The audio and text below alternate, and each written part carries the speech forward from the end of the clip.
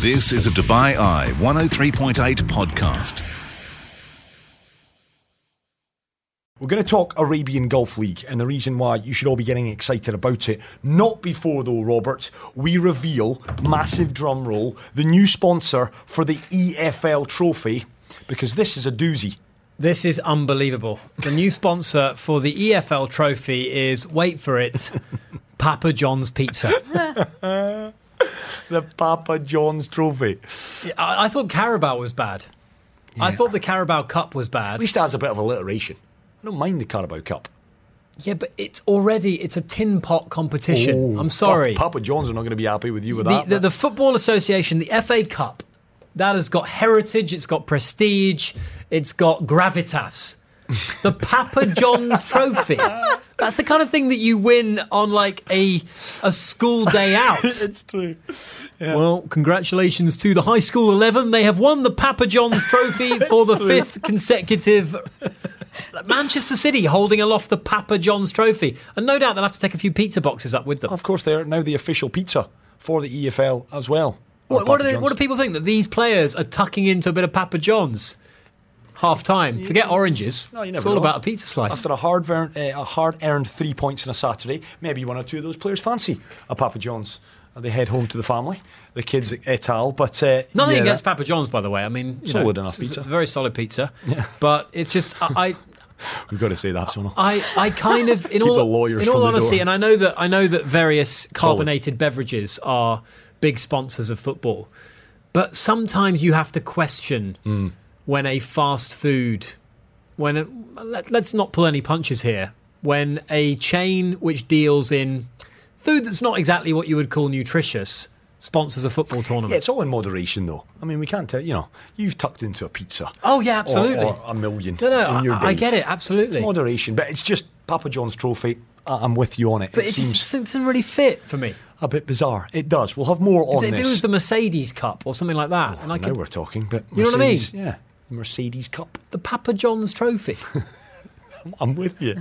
It sounds ludicrous. Even Sonal's with you on this one. Pep Guardiola. Oh, well, we've always wanted to win the Papa John's trophy. The Pep. He wants to name after himself. The Pep trophy. I'm a big fan of the Pep. And he doesn't talk. He's not Italian. So that was kind of a weird French pseudo. Yeah, got that wrong. Really. You did get that wrong. We moved swiftly on. I want to talk all things Arabian Gulf League. It is a league that, well, we know has been battling to get a little bit more market share from expats in this part of the world. We know the UAE is very transient. And I know the last couple of seasons we've been doing a lot more, Rob. I know we're in the commentary booth most weekends at the Arabian Gulf League. And just doing a bit of kind of exploring, etc., it became very apparent very quickly that they have a fantasy app. Now, the three of us love Premier League fantasy. And today we've taken a bit of time. I'm looking at you, Sonal, because I can tell you haven't done this, or have you? Have you done your Arabian Gulf League fantasy team? I just downloaded the app. Done. So I'm just making my account right now. I'm holding up the phone to you as proof. Get it done. Robbie and I have had a lot of fun with Team name suggestions for Sona Rapani. We had Arsenal, which was brilliant for her fantasy Premier League team. If you've got an Arabian Gulf fantasy team name suggestion for Sona. Now, give us, and I'm conscious of time here, Rob, so not one of your soliloquies, but a little overview, 60 seconds. Why should people be following the Arabian Gulf League? It's great entertainment. Some of the matches, listen, they're not all. We know football. Yeah. It's not every match is a classic, but some matches are fantastic. The players are criminally underrated, in my opinion. There are some excellent players in the league. There are some real hidden gems, actually. There's some lovely stadiums. There is some genuinely entertaining football, and it's on your doorstep. I get it that right now all the action is behind closed doors. This is not a petition to get fans to go to the stadium, but it's definitely something that I have. That I think it was last season was the first that I'd done any commentary for the league, and this is the second season that you and I are both doing it. And I really look forward to the games. They are always entertaining. I think that's probably because the teams tend to put more of an emphasis on attack than they do on defence. Yeah, they do. So you do get some open games. And I think the weather also plays its part as well. It's very hot, so the players tire out, I think, quicker than they do perhaps in colder climates. But it's a fantastic league. We've spoken about it a lot before. There are some great teams. There are some great foreign imports, some great Emirati players as well.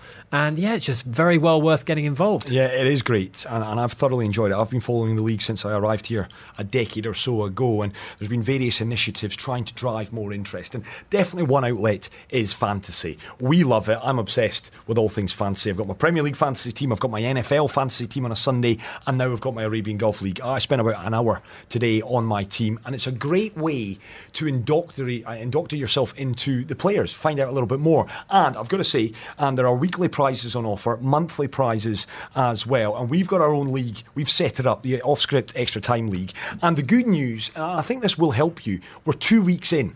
So there's an opportunity, if you are downloading the fantasy app for the first time, the players who have got kind of points already, they can let them lead you in a lot of ways. There are a couple of gems, and your Igor Coronados is an absolute must. My big shout is João Pedro, the big Banias Brazilian striker. He's a must sono, so get him down. But have a bit of fun with it. We've got an Off-Script Extra Time League. It is the fantasy app. It is the Arabian Gulf League fantasy app. And our joining code for our league, and I implore you all to do this, we'll have a bit of fun. We're working on various initiatives. Hopefully, if the stadiums do open up in the coming weeks and months, we'll maybe get down to watch a game. But our joining code is as follows: 04D56F.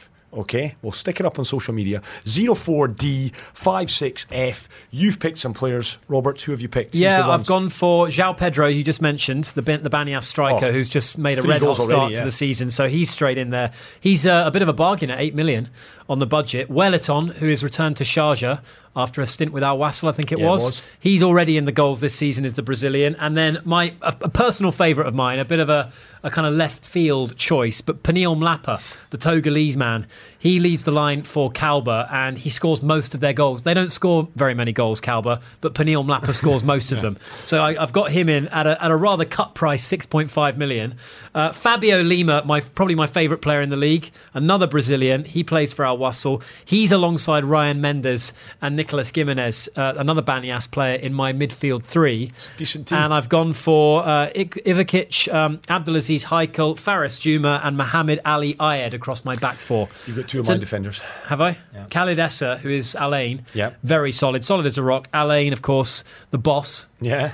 The boss, not Bruce Springsteen. They are just the boss here in the UAE. Yeah, he's one of the pricier keepers at 6 million, but I've decided to invest in him. Yeah, I would go down the route of Aldan Hani at Banias if you want a goalkeeper. They're at home to Khorfakan this weekend. Yeah, that's very short-termist of you there, Chris. It's fine, I'll take short-termism. Do get involved in it. Have a bit of fun with this. I'll post it up on my social media. We're going to do that as well on Dubai Eye. It's just a bit of fun, and hopefully over the course of the season, great prizes to win. You will learn more about the league, and fingers crossed, you'll be like us by the end of it. It's way more, it's going to be our own little off-script league. It's going to be a real... I'm actually envisaging quite a tough battle. I'm envisaging it getting very competitive, and us actually getting more competitive than the Premier League one. But that code again, for those of you that are messaging in wanting it one more time, it is 04D for Delta.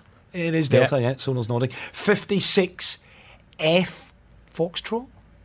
Foxtrot. Sonal's nodding with a weird look on her face. I think it is. So that's 04 Delta 56 Foxtrot. Okay. Uppercase. I don't know if that matters, but yes, uppercase. Get involved in it. We'd love to have you on board with the Off-Script Extra Time Arabian Gulf League Fantasy League. This is Off-Script Extra Time with Chris and Robbie on Dubai Eye 103.8. Join the conversation. Burjeel Hospital, a proud sponsor of Off-Script Extra Time, and this man is a proud employee. His name is Dr. Eric Homan. He is an expert in knee injuries, and in particular ACL, which is, well, it's all the rage these days after Virgil van Dijk's injury. And Dr. Eric is with us now, and I say a very good evening to you, Doctor. Hi, how are you doing? We're doing very well here indeed. How are you, more to the point? I'm told that you're a big Bayern Munich fan, Dr. Eric, which means you're a happy man right now. As I said earlier to Tom, I do follow football. I don't follow really it too much. My favourite sport actually is endurance sports, so triathlons and running. But of course, as long as Bayern wins, I'm happy, as you can imagine. Well, Doctor, let's break it down into the layman's terms if we can, because we read a lot about ACL injuries, and I've got to admit, all I know is that they're quite serious and they're quite difficult to recover from, and it's quite complicated in terms of both operating on them and actually recuperating from them in terms of rehabilitation. Can you describe exactly what an ACL injury is and why, when someone like Virgil van Dijk suffers that injury, it's such a serious issue that's going to keep him away from football for so long? Sure.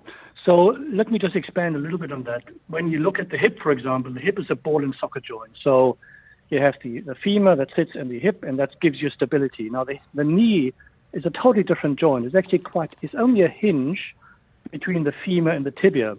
So for the knee to be stable, you have to have ligamentous support. The bone as such cannot provide stability. So you have 4 main ligaments in the knee that provides you with stability. The ACL, or the anterior cruciate ligament, is one of them. It runs from the front of the tibia to the back of the femur, and it crosses over, so to speak. So what that ligament does, it provides stability to movement of the tibia, of the lower bone forward. So you can imagine if you have no ACL and you start accelerating or decelerating, or your foot is planted on the ground and you want to rotate, that knee feels highly unstable. So that without an ACL, the knee is unstable in sports in general. It is, and it's why it's such a serious injury. And I've spoken with friends and colleagues about this, Doctor, where, 25 years ago, a footballer, any sportsman or woman, suffers an ACL injury and their career was over to an extent, maybe 30 years ago. Now, with the advancements of technology, what kind of things is Virgil van Dijk, what kind of things rehabilitation-wise is he now doing to ensure that the knee comes back stronger? Because, well, that's another question. Does the knee come back stronger than before the injury? So when we look at ACL recovery after surgery, let us just talk about surgery for now. The fact of the matter is that only 2/3 of everyone who had ACL surgery actually can go back to the same level of sport. Wow. And it doesn't matter whether you are a pro, a recreational athlete, or just a normal person. And the reason for that is actually unknown. It can be the best surgeon in the US or Europe or wherever doing the surgery for you. But it seems that the recovery after ACL is quite difficult. The main goal of recovery after ACL surgery is actually to stabilize your joint and strengthen your muscles around the knee joint, so especially the quadriceps, the hamstring muscles, and the calf muscles, and get what we call your proprioception back, so that the knee knows where it is at any point in time. And that's quite difficult. And we know that this can take a long time. So ACL recovery can take 12 months to 18 months after surgery. It's not a quick fix. Wow. Yeah, and they're looking to get Virgil back for before the end of this coming season, 7 which months, is a case of 6 months. In terms of age, Doctor, if Virgil was, say, 24 versus if he was 34, would that make a difference? Does it matter how old you are when you suffer this injury? So for pros, not so much, because the age difference between 24 and 34 is not a lot. But when you consider, the more mature athlete, 50 plus, 55 plus, who still play football or do rugby or whatever, that plays a difference. There's a difference. And the reason is very simple. When you are older, the tissues heal slower and you recover slower. So that basically means that recovery when you're older is slower and you have to recover smarter. So you have to basically strengthen and stabilize slower so that the ACL can heal in time. For the pros, this is a different story because they have excellent rehab and excellent physiotherapy in the clubs. And these clubs, physios and doctors, they work on strengthening the knee very, very early in the process so that they can return faster. That does not mean that the cruciate ligament after surgery is stable enough to sustain all these forces at 6 months. So sometimes you put an additional synthetic graft in there in pro football players. So we do a normal reconstruction, but also play a little synthetic ligament in there to basically balance the forces out in the earlier stages. When you look at, and speaking of age, it's become commonplace now to have a professional career in almost any sport until the age of 40. We're about to witness Roger Federer turn 40 next year and still compete at the top level of tennis. The likes of Cristiano Ronaldo in football have said that they want to play on until 40 years of age. It's crazy, really, because even 20 years ago, Doctor, we'd never have expected or never have assumed that a player older than, say, 30 could be competitive. What's the sort of single most important development, do you think? Is it diet? Is it training? Is it injury recovery? Is it the quality of surgery and actually the medical know-how around these players that has allowed them to extend their careers with such great longevity? Yeah, look, I'd love to say it's us surgeons. Take the credit if you want. With the greatest in the world, but that's not the case, unfortunately, right? We all do a reasonably good job in doing the surgeries, but it's all about genetic selection. I mean, let's be. If you have the appropriate genes, you will be able to perform certain sports. You can never become a cyclist if you don't have the appropriate lung capacity. You can never become a good football player if you don't have the appropriate football player, and so on. So it's basic genetic collection. But the story really is that we're becoming so much better and rehabilitating patients. We know more about nutrition. We know more about biomechanics. And we do better surgeries with more modern, mini-invasive techniques. And final one from me, Dr. Eric. I've got to ask, in terms of what you see day to day, what are the most kind of common injuries that you at the Burgeel Hospital are dealing with? Is it these ACLs, whether it's your amateurs playing their football, playing their rugby? So with contact sports, rugby, football, it is definitely the knee that suffers the most. I mean, we mustn't forget that we have a lot of girls and women around in Dubai, and there's netball. And netball is the greatest sport for an orthopedic surgeon, because they have a much higher rate of ACL injuries. So it's mainly ACLs, but it's also hamstrings. It's quite common in soccer and in rugby. The sudden acceleration, deceleration sports, they cause a lot of hamstring injuries. You have jumper's knees, so you get tendinitis of the patella, but the most common really is the ACL that we see, and meniscus injuries, obviously. Well, Doctor, it's been an absolute pleasure, and actually a real sort of opening education into the world of injuries, and specifically the ACL injury. So we really appreciate your time this evening to have a little chat with us, and we hope to have you on again soon. That sounds great, and thanks very much for having me around. Yeah, great talking to you. Dr. Eric Homan, who is an expert in knee injuries and in, of course, ACL injuries at the Burgeel Hospital. Yeah, indeed, a knowledgeable man. I could have actually listened to him all night. It's just the way he breaks it down and makes it, I guess, understandable for the layman. You've been listening to a Dubai Eye 103.8 podcast. To enjoy lots more from Dubai Eye in the United Arab Emirates, just go to DubaiEye1038.com or find them wherever you normally get your podcasts.